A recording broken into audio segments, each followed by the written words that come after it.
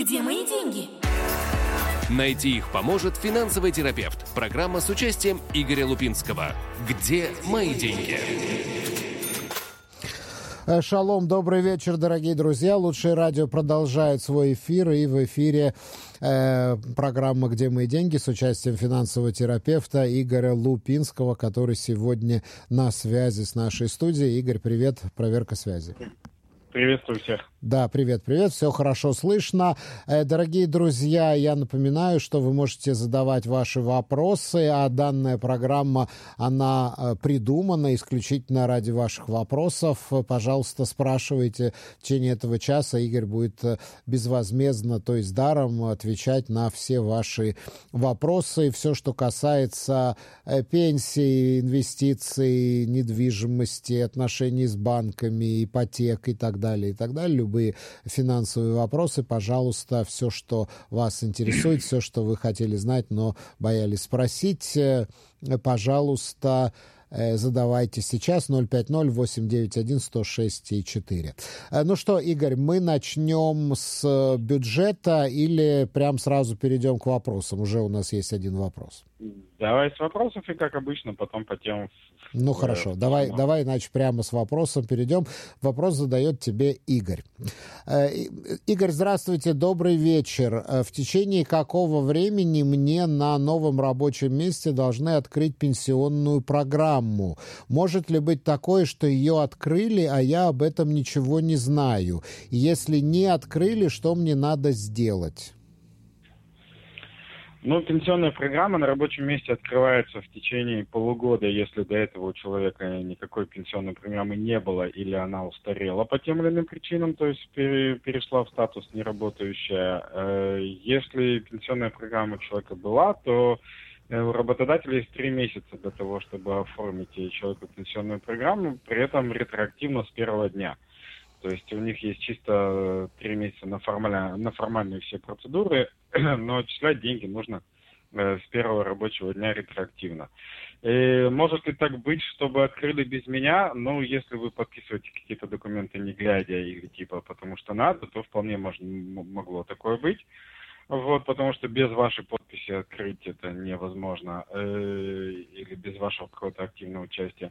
Если не открыли, и вы работаете уже больше 3 месяцев, при этом у вас до выхода на работу была активная пенсионная программа, стоит активно начать себя вести. То есть прийти к работодателю и сказать, что, где, как дела, что происходит. Но это же нарушение закона, если он не делает пенсионную программу, насколько я понимаю. Ну, как бы да, но все равно ответственность находится на самом человеке. Плюс нужно проверять не столько, что есть условное отчисление, то есть строчка в тлушах, а именно то, что управляющая компания, то есть там, где вам открыли пенсионную программу, реально получают деньги. Потому что у очень многих проблема в том, что работодатель как бы рисует пенсионное отчисление, и работник успокаивается над тем, что у него в слушае все написано, а потом через 5 лет оказывается, что деньги не перечислялись. Вот. И тут чем дольше вы затягиваете, тем сложнее будет решать вопрос с работодателем. Ну, хорошо. Так, дорогие друзья, 050-891-1064. Давай все-таки поговорим о бюджете. Нет, есть у нас еще один вопрос. Вопрос. Задает тебе вопрос Елена. Игорь, добрый вечер. Я не очень хорошо читаю на иврите, и я не понимаю, что написано у меня в тлуш-маскорете. Можете ли вы посоветовать, на что там надо обращать внимание, а что не важно?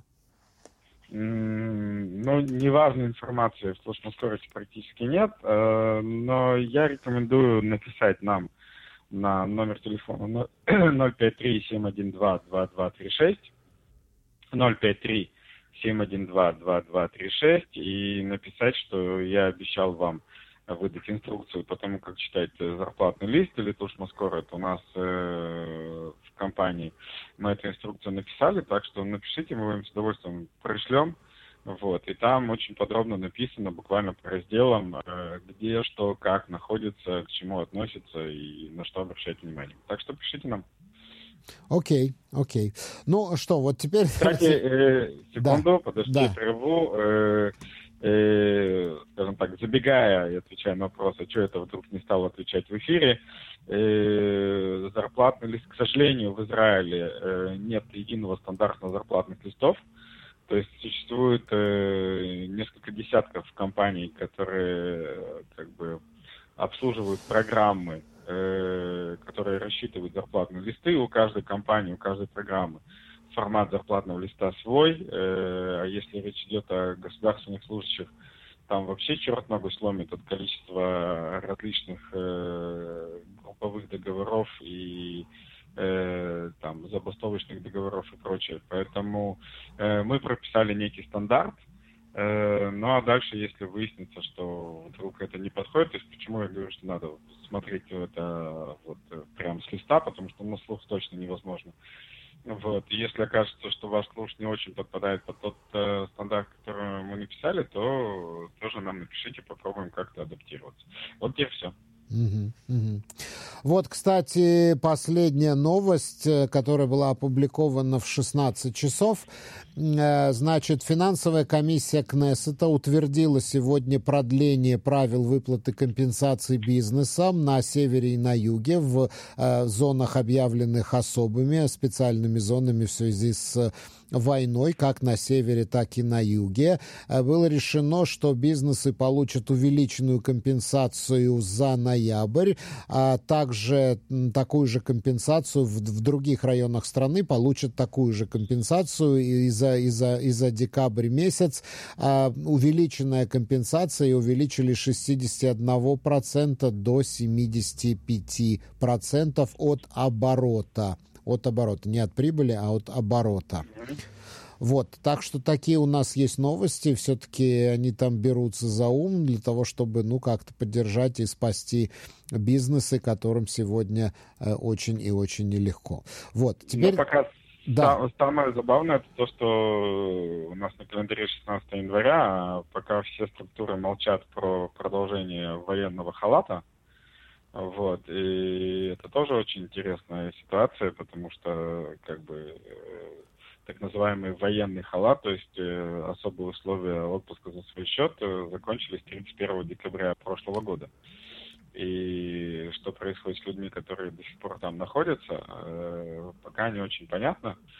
Я, если честно, еще не вдавался в тему досконально, но это либо должно находиться внутри бюджета на 2024 год, еще не проверял, либо должен выйти отдельное дополнительное законодательство, так что вот здесь прям ждем. Я думаю, что не я один жду для своих клиентов, а еще есть огромное количество людей, которые находятся в этом статусе и не очень понимают, что происходит. Так, вот по поводу халата я не нашел, но вот, например, тоже по результатам сегодняшнего заседания экономической комиссии Кнессета, значит, говорится так: для того, чтобы избежать отправку в халат и увольнений эвакуированных, людей, которые эвакуированы из своих населенных пунктов, будет продлен период компенсации работодателям, которые выплачивают заработную плату своим работникам, которые были эвакуированы из-за ситуации с безопасностью, в случае, если они работают в тех районах, типа вне районах, куда они были эвакуированы. То есть, если человек работал там, где жил, и его эвакуировали, он теперь далеко от работы, то работодатель будет получать компенсацию. И это до окончания всего периода эвакуации, которое было регламентировано решением правительства. То есть сколько правительство будет держать людей в эвакуацию, столько времени будут платить такие вот компенсации работодателям. Я так понимаю, только тем, которые не отправляют своих работников в халат, то есть просто продолжают выплачивать им зарплаты. Вот что ты думаешь по этому поводу? Ну, на словах звучит хорошо, как это будет реализовано, пока непонятно. Опять-таки, это решение было принято буквально вот оно из печки, там, ему неделя-полторы максимум. Смотри, как все, что связано с получением компенсации от государства, сейчас создается очень нехорошая ситуация. То есть, по сути, людям сказали: идите к работодателям, требуйте зарплату. А работодателям сказали: придите к нам, попробуйте получить от нас деньги. Вот я сейчас не хотел бы быть на месте работодателя, у которого эвакуировали сотрудников. Да. Так, следующий вопрос. Мы так и не поговорим с тобой о бюджете. Ти-Джи задает вопрос. Вопрос Игорю. Правда ли, что цены на квартиру программы «Михир Миштакен» на сегодняшний день дороже, чем на открытом рынке? Нет, неправда.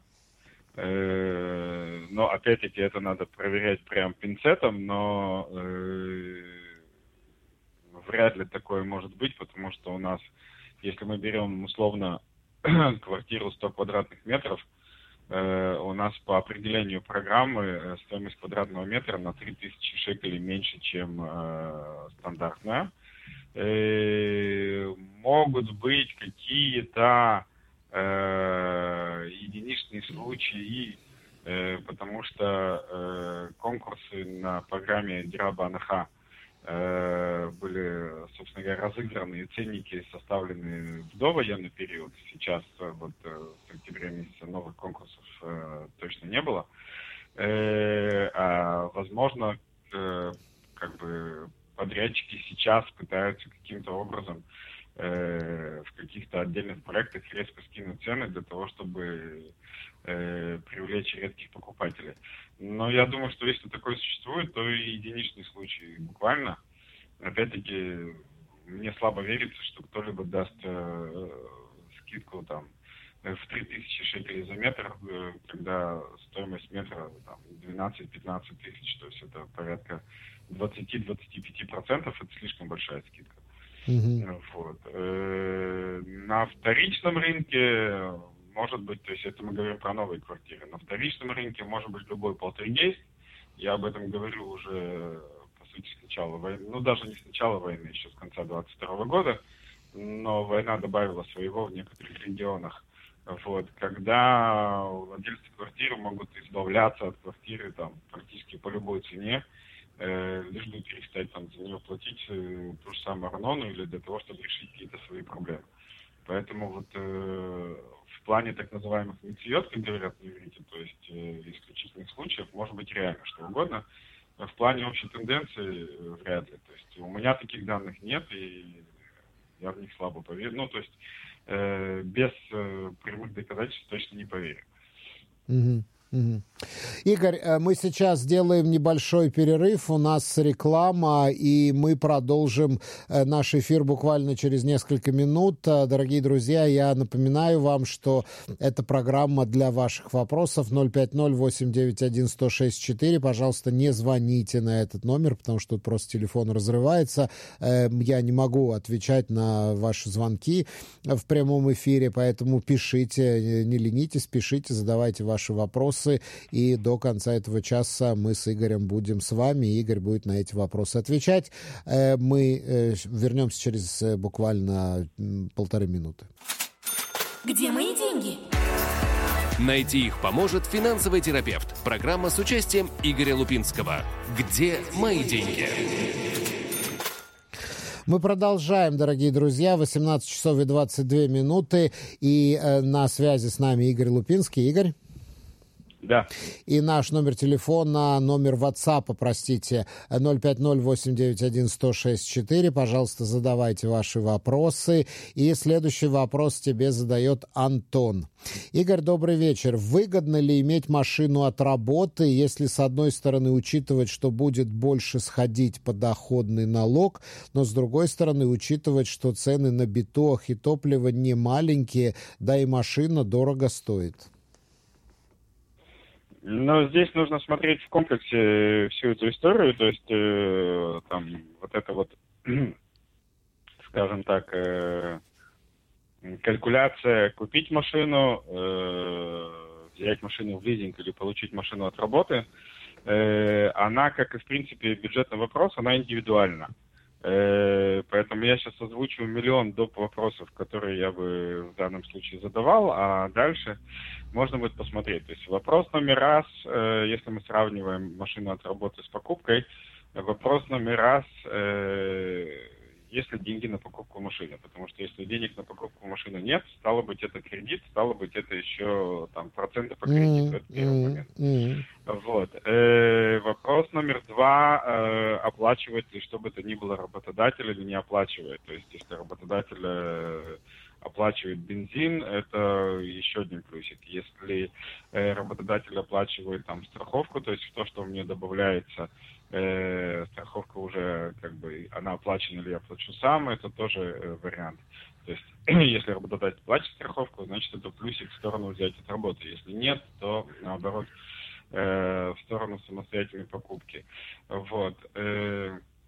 Дальше, как я могу там пользоваться автомобилем или не пользоваться автомобилем. Есть ограничения у меня или нет ограничений у меня. Добавляется не только налог на машину, или с меня снимают еще и стоимость пользования автомобилем. То есть здесь важно понимать условия, точные условия получения машины от работодателя. Желательно закинуть это в калькулятор зарплат, а на сегодняшний день в интернете есть огромное количество таких эмуляций зарплат, куда можно закинуть свои данные и прикинуть примерно, сколько будет получаться. Вот, соответственно, вставить в свою существующую зарплату, то есть свой существующий расчет, добавить туда автомобиль, посмотреть, как это повлияет на нетто. Кстати, опять-таки, есть люди, для которых там сколько не добавляй, нетто особо не изменится. Те, кто живут в специальных населенных пунктах, и у кого там специальные... Послушай, мне кажется, что тут есть еще один ключевой вопрос. Может ли человек без этой машины обойтись? И если он не может без нее обойтись, то тогда какая альтернатива лизингу, да, и машины от работодателя? Ездить на своей машине... И тут можно сравнить расходы, сколько ты тратишь на свою машину и сколько ты будешь платить налог за машину от работодателя. Не совсем так. Мы сейчас не рассматриваем, нужна машина, не нужна, то есть это другая история. Мы говорим, вот машина, например, нужна, и у меня есть две альтернативы. Я могу пойти ее купить, и у меня будет определенный список расходов, и я могу получить машину от работодателя. То есть, еще раз, первое, очень важно, каковы именно условия получения машины от работодателя. Это пункт номер 1. Пункт номер 2. Вставляем машину, берем эмулятор зарплат, вставляем туда свою машину и смотрим, насколько у меня снижается нетто. А дальше смотрим, во сколько нам обойдется машина, если я ее покупаю самостоятельно. То есть, во сколько я сам снижу свое нетто, если я куплю машину сам. То есть, сколько я буду платить по кредиту, сколько я буду платить по страховкам, сколько я буду платить за тот же бензин, сколько я буду платить за техосмотры, риск ремонтов и прочее, прочее, прочее. Ну и, соответственно, становится понятно, во-первых, в каком из вариантов нетто снижается больше. Во-вторых, если сумма вдруг более-менее одинаковая, то какой вариант удобнее? Понятное дело, что ездить на чужой машине всегда привлекательнее, чем ездить на своей. Вот Антон добавляет, условия такие, все лежит на работодателе, биток и бензин, но бензин в ограниченном количестве. То есть я так понимаю, что есть ограничения для того, чтобы отделить бензин, который ты тратишь по работе, и бензин, который ты тратишь лично для себя. Ну, еще раз, вопрос, если... Обрезает ли человеку зарплату за пользование машиной, или это только добавление налога? Вопрос второй, что это за машина, то есть, чтобы понимать, какой объем налога добавится. То есть, я предлагаю еще засунуть машину в эмулятор, посмотреть, насколько снизится нетто, и прикинуть, насколько снизится нетто, если покупать самостоятельно. Моя практика показывает, что обычно машина от работодателя выгоднее, чем покупать самостоятельно. Но повторюсь, все индивидуально очень. Да, еще одна новость, которая, на мой взгляд, очень важная. Значит, налоговое управление опубликовало новую сетку по мас-рехиша. Это налог на покупку квартиры, которая действует с 16 января 2024 по 15 января 2025 года. То есть с сегодняшнего дня это вступило в силу, была проведена индексация. Значит так, на квартиру стоимостью почти до 2 миллионов шекелей не будет выплачиваться мас рахиша. Но если точнее, знаете, как они любят, вот такой скрупулезный расчет. 1 978 745 шекелей. Вот если вы купили квартиру за первый 1 978 745 шекелей, вы не платите мас рахиша. Далее, Подожди, если я прерву секунду, я тебя на секунду прерву, то есть мы сразу же говорим покупателям, что если вам кто-то предлагает квартиру за 2 миллиона, вы прям обязаны на 23 тысячи сторговаться минимум. Да, чтобы не платить мас рахиша. Да, дальше. Если квартира стоит больше этой суммы, но меньше 2347 тысяч и 40 шекелей, 2 миллиона 347 тысяч и 40 шекелей, вот за эту часть, то есть за первые 2 миллиона вы не платите без 23 тысяч, да, а за следующую часть до 2 миллионов 347 тысяч вы платите 3,5%. Следующая ступенька до 6 миллионов 55 тысяч 70 шекелей, короче, до 6 миллионов 5%, и до 20 миллионов 183 тысяч 565 шекелей 8%. Все, что свыше, та часть, которая будет свыше 20 миллионов 183 тысяч 565 шекелей, 10% это максимальный мас рахиша. Вот. Ну, то есть, я желаю всем нашим клиентам купить недвижимость выше 20 миллионов. Да. То есть вы понимаете, что если вы купили недвижимость за 21 миллион шекелей, да, то 10% вы платите только вот с 1 миллиона, да, того, что выше вот этой ступеньки, да. А за первые 1 978 745 вы вообще ничего не платите. Далее до 2 миллионов 347 и так далее. То есть так вот это дело высчитывается. Но так же, как считается подоходный налог, так же считается мас рахиша. То есть каждый следующий шекель стоит дороже. Так же и здесь каждый следующий шекель стоит дороже. А мас рахиша при покупке квартиры в любом случае надо выплачивать или можно получить освобождение? Ну, в смысле, если сумма выше. Если сумма выше вот этого... Есть категории населения, у которых есть освобождение. Это часто связано с нетрудоспособностью и прочими там возрастными определенными льготами и прочее. То есть всегда нужно проверять, какие у меня конкретно возможны льготы и послабления. Но стандартно, если мы берем стандартного человека, так называемого, без каких-либо доп. Льгот от государства, то вот та сетка, которую ты озвучил. Так. Причем надо помнить, что это выплачивается практически сразу, то есть если не изменить память, в течение 30 дней с момента покупки, то есть это по сути кусок покупки.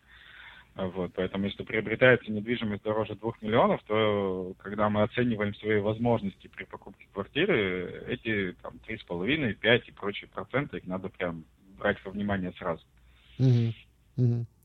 Алекс задает тебе вопрос. Я работаю водилой на машине, которая принадлежит балабайту, и никакого налога не плачу. Да, но потому я понимаю, что эта машина, в общем...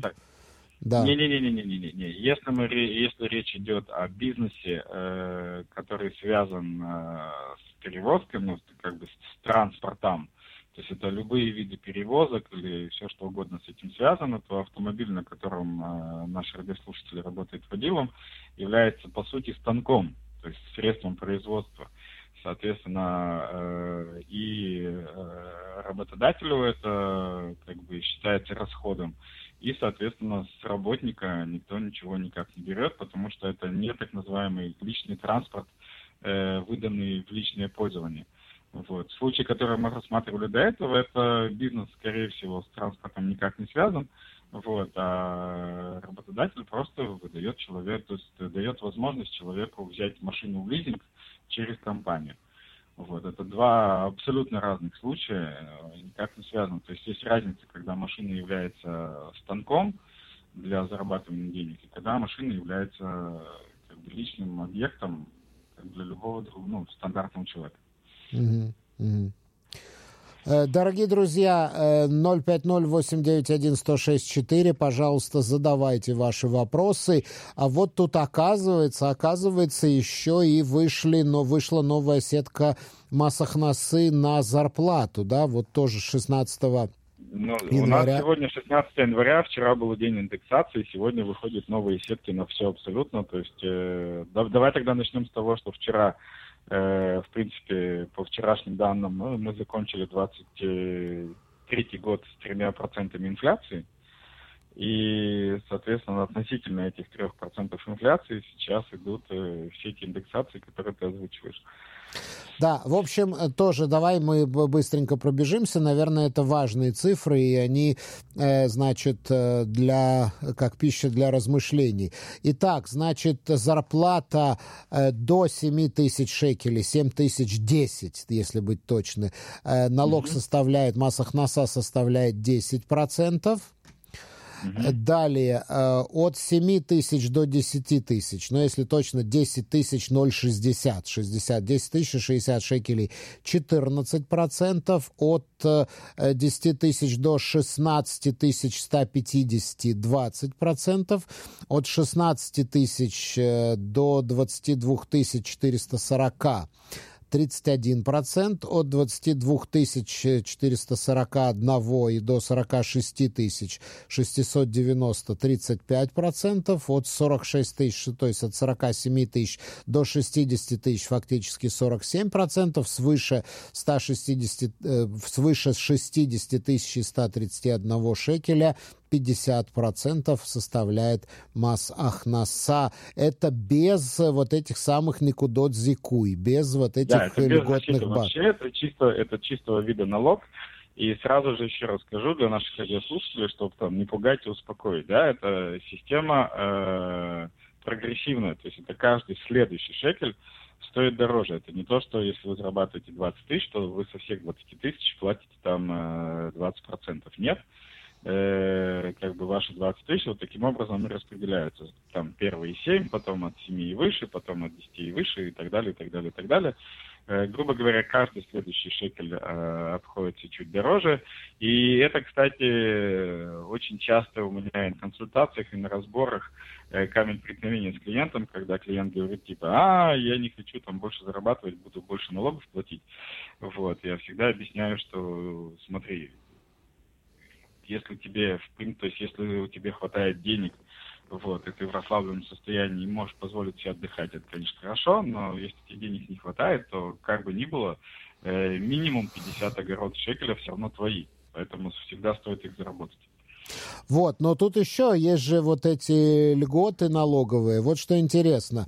Да, вот когда ты заполняешь, как этот офис называется при поступлении на работу? Да, там самая первая вот галочка идет Тошав Исраэль, то есть житель Израиля. Да. Ты ставишь там галочку, у меня вот обычно больше других галочек никаких нет, но вот ставишь эту галочку, и это дает тебе сразу 2,25 льготных балла, то есть 544 шекеля 50 огород ты получаешь сразу льготу за то, что ты житель Израиля. То есть вот из этих процентов, которые вы слышали, да, сразу получаешь, ну, практически все, кто живет в Израиле, получают эту льготу. Не практически, а все получают эту льготу. Дальше женщины получают просто за то, что они женщины, полбалла. Работающие подростки 1 балл. За то, что бензук, да, бадзук, да, партнер не имеет доходов, тоже 1 балл. За еще 1 балл тем, кто платит элементы. Родители, у которых есть дети, еще 1 льготный балл, да, просто за то, что у вас есть дети.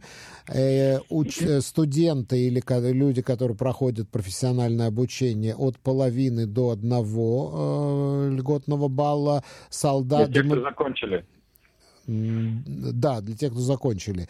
Демобилизованные солдаты и от 1 до 2 баллов. Это 1 балл, это 242 шекеля получается вот по нынешней сетке. Так что такие у нас дела с масахнасой. Да, поэтому то есть у нас есть, я у себя на семинарах обычно говорю, что нужно понимать и помнить, что нет такого понимания, что там израильтянин не платит налоги.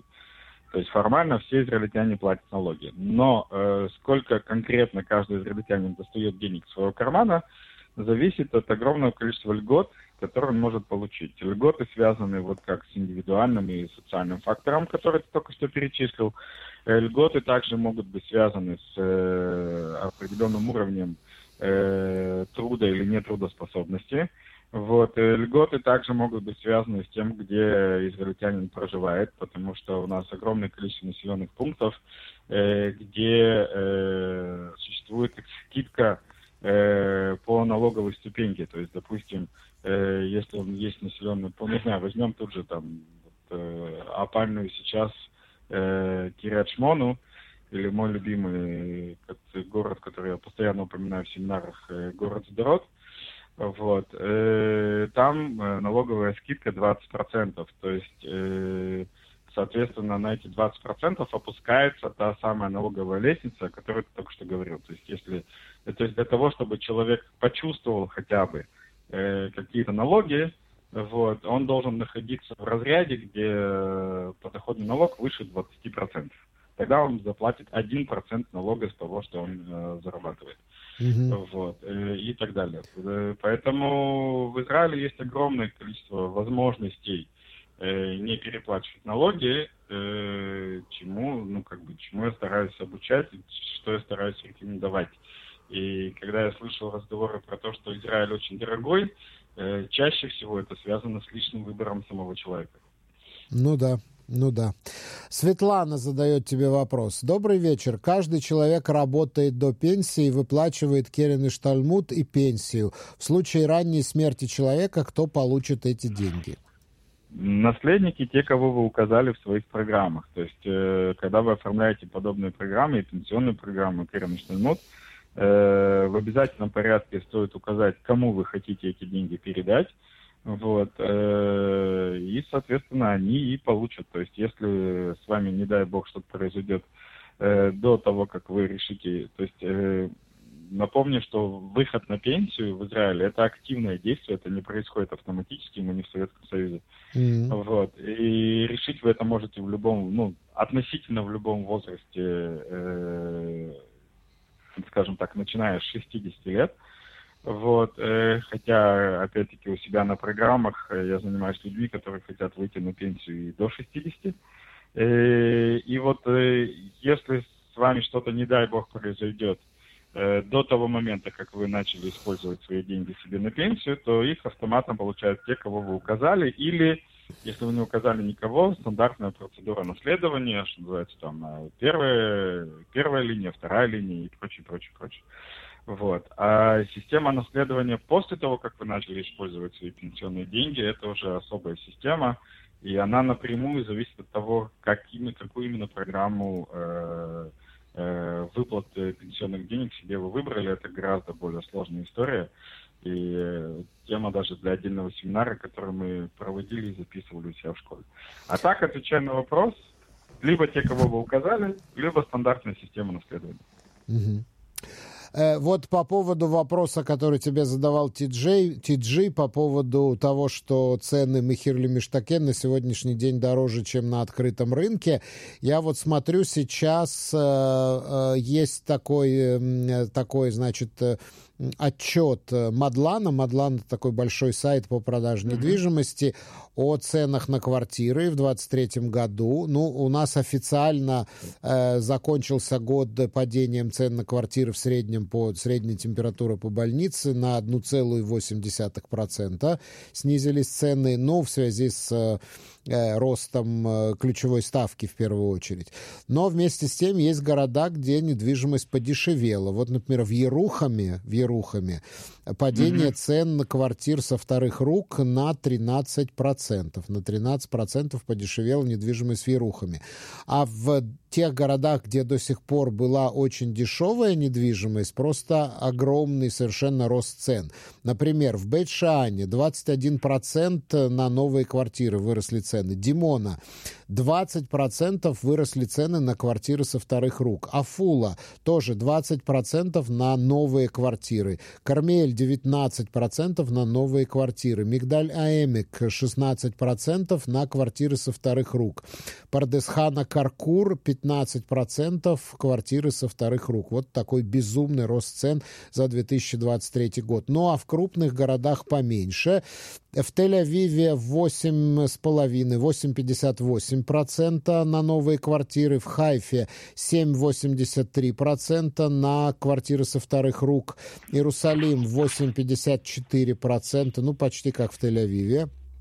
Квартиры со вторых рук, и в Бершеве почти 5%, 4,96 цена на новые квартиры выросла в Бершеве. Так что вот такая статистика, поэтому, да, цены меняются, а Мехир лемиштакен, да, остается, пока квартира строится, Мехир лемиштакен остается, но фишка же в Мехир лемиштакен была в том, что тебе считают стоимость квартиры больше, чем реально ты должен заплатить, поэтому ты можешь взять машканту, ну, практически там больше, чем на 90% от стоимости квартиры, и в этом как была фишка, и в этом была доступность. Угу. Но ты только подтвердил мои слова, то есть я не очень знаю, откуда как бы такая информация, которая была в вопросе, я в нее не очень верю. Ну да. Ну да.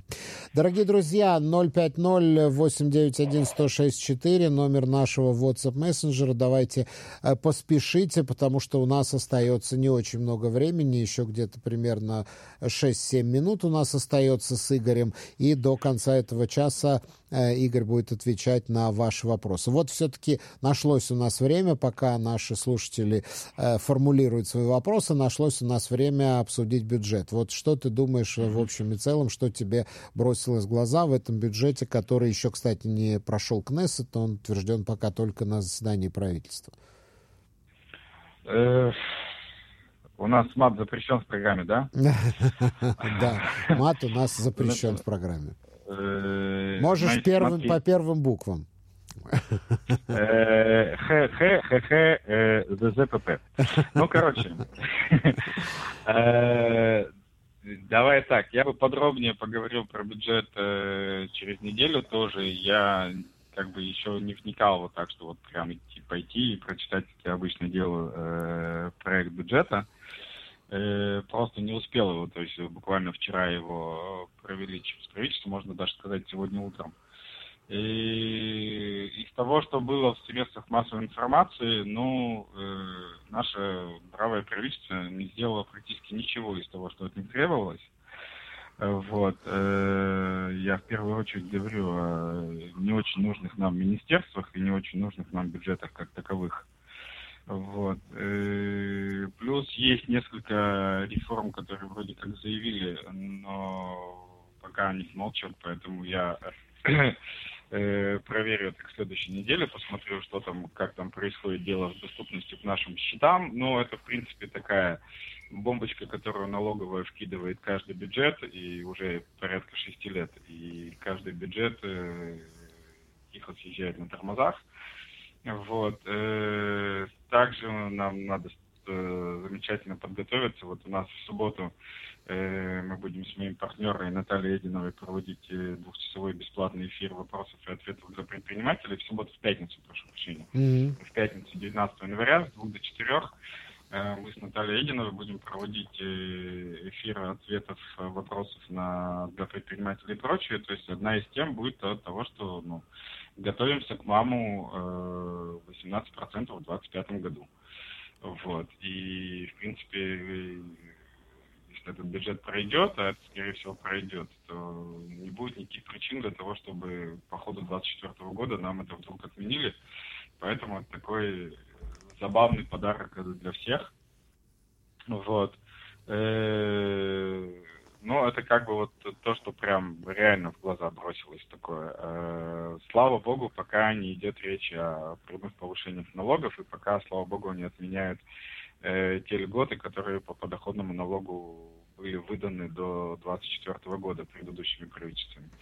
А так я залезу на этой неделе поплотнее и посмотрим, потому что обычно, как обычно это происходит, за парой-тройкой громких заголовков есть огромное количество реформ, на которые никто не обращает внимания, а они влияют на нас больше всего. Поэтому надо будет залезть. Ну и опять-таки правительство, это, конечно, хорошо, это говорит о том, что коалиция вроде бы как согласна, но бюджет — это еще не 1/10 заседаний финансовой комиссии, и бюджет — это и Кнессет в том числе. Поэтому будем посмотреть, я думаю, что еще будут изменения. Михаил задает тебе вопрос. Игорь Гамарджоус. Понимаешь, о чем идет речь? Понимаешь? Гамарджоус. Гамарджоус. Когда вы едете в Грузию? Мы едем, я еду как бы раньше, но мы с 9-10 февраля мы устраиваем выездной семинар в Грузии. И семинар будет посвящен такому термину, как финансовая мобильность. То есть как выстраивать свои финансы таким образом, чтобы при желании ты мог оказаться в любой точке мира, то есть практически в любое время, в любой географии, без того, чтобы пострадать от этого финансово. Мне удалось подтянуть на семинар очень интересных людей, то есть там не только я буду выступать, меня и в Израиле можно послушать.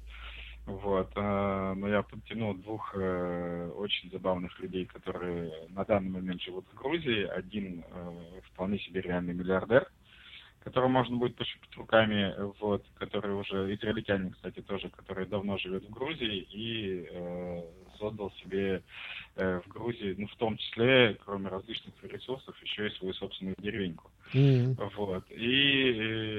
еще один человек, который тоже, он живет, пожил уже в разных странах мира. А зачем ему нужна, интересно, зачем ему понадобилась своя собственная деревенька? У него родственников, что ли, много? Нет, зачем? Просто, смотри, давай так, я в этой деревеньке был, это, можно сказать, воплощение, скажем так, моей мечты. То есть я побывал в реальном месте, которое если хочу. Ты представляешь, у тебя есть кучка гостевых домиков, куда ты можешь пригласить. То есть это некий гостевой комплекс. Потому что деревенька, я сразу представляю себе виноградники, вот эти... Нет, там виноградников нет, там лес. Там прям лес. Это просто такой гостевой центр, да. Прикольный девственный лес. Да, там прекрасная природа, очень красивая, там экология чистая, конечно. Да. Девственный лес с полным сохранением всего, что происходит. То есть во все времена года все те животные, которые хочешь. То есть для тех, кто любит природу, а он один из таких, это очень деревянные домики, камины, баня, можно долго перечислять и пускать слюни. И находится это, опять-таки, хрен знает где, то есть достаточно далеко от цивилизации. Да, не сообщаем по соображениям безопасности. Координаты узнаете потом. По прибытии. А так, 10 числа, в субботу, будет семинар. Так вы снимаете под семинар весь этот комплекс туристический? Нет. Семинар будет в центре Тбилиси, скорее всего. Мы сейчас как раз-таки определяемся с местом, в зависимости от количества участников. 10 числа будет семинар, связанный с финансовой мобильностью, как выстраивать бюджет, как все это делать, опять-таки, для того, чтобы быть реально мобильным. Причем, но это как-то централизованно происходит, или каждый сам себе покупает билеты и бронирует гостиницу, где хочет? Централизованно, все, кто хотят, напомню, 053-712-2236. То есть долететь до Грузии надо будет самостоятельно, благо есть масса рейсов, и я специально этого не делаю, чтобы каждый долетел как ему удобно. А у нас есть, мы уже забронировали гостиницу, и мы сейчас подбираем зал, где это будет происходить. И, в принципе, у нас такое мини-совпадение, я еще на следующей неделе тоже буду об этом говорить подробнее, но мы туда едем вместе с Михой Мешером, тебе небезызвестным. И у нас так чуточку совпало, что у меня 3 февраля день рождения, у него 7-го, поэтому 10 февраля после семинара будет одна большая качественная пьянка в грузинском ресторане, что само по себе, я считаю, мероприятие. Да, кто бы говорил, Игорь Лупинский, который не пьет алкоголь. Массовая пьянка. Не, я и не буду. Все остальные welcome. Разве что ты привезешь сюда один из своих бочонков виски. А 8 Хотя нет, февраля... ехать в Грузию со своим виски — это нонсенс, конечно. В Грузии есть чача, и этого там вполне достаточно. И прекрасное вино. Вот. Да, вот. А 8 февраля, значит, это Михина история. Значит, Миха запустил буквально с Нового года. У него огромный строительный проект на более чем 20 квартир. Тоже в центре Тбилиси, в одном из лучших районов Тбилиси, Сабуртала. Вот. И в пятницу, соответственно, 9 февраля, мы будем показывать всем желающим и этот проект, и вместе с Михой консультировать для тех, кто там захочет, не захочет приобрести недвижимость в этом проекте. Вот. И в пятницу вечером тоже будет какая-то активность, вот, пока в разработке, но что-то интересное точно для всех, кто с нами поедет, сделаем. Вот. Я в этом проекте лично тоже квартиру приобретаю, так что у меня количество квартир потихонечку множится. Вот. И у нас 20 квартир — это не такой прям огромный проект, как ты сказал. Игорь, у нас не очень много времени, у нас есть еще один вопрос, вот как всегда в последнюю минуту. Вопрос задает тебе Роман. Игорь, что лучше, купить машину из денег Кередный Штальмут или часть денег свои взять суду в банке или лизинг?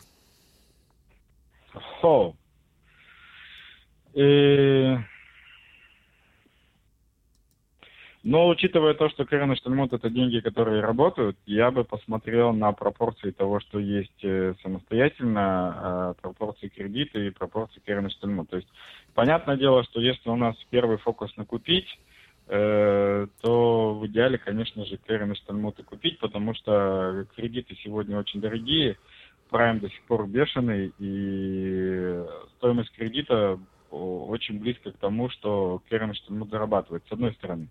С другой стороны, все зависит от стоимости автомобиля, от количества денег Кередный Штальмут и от количества денег лично.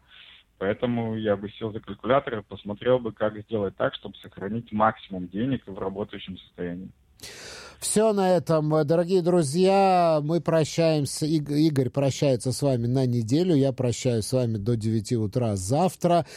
Все, Игорь, большое спасибо за участие в нашем эфире. Спасибо всем, отличной недели, и с теми, кто есть с нами в Грузии, увидимся лично в Грузии. Кстати, на вопрос на одной из передач, как со мной попить кофе, вот в Грузии упьемся прям кофе вместе. Это приезжайте на здоровье, что называется.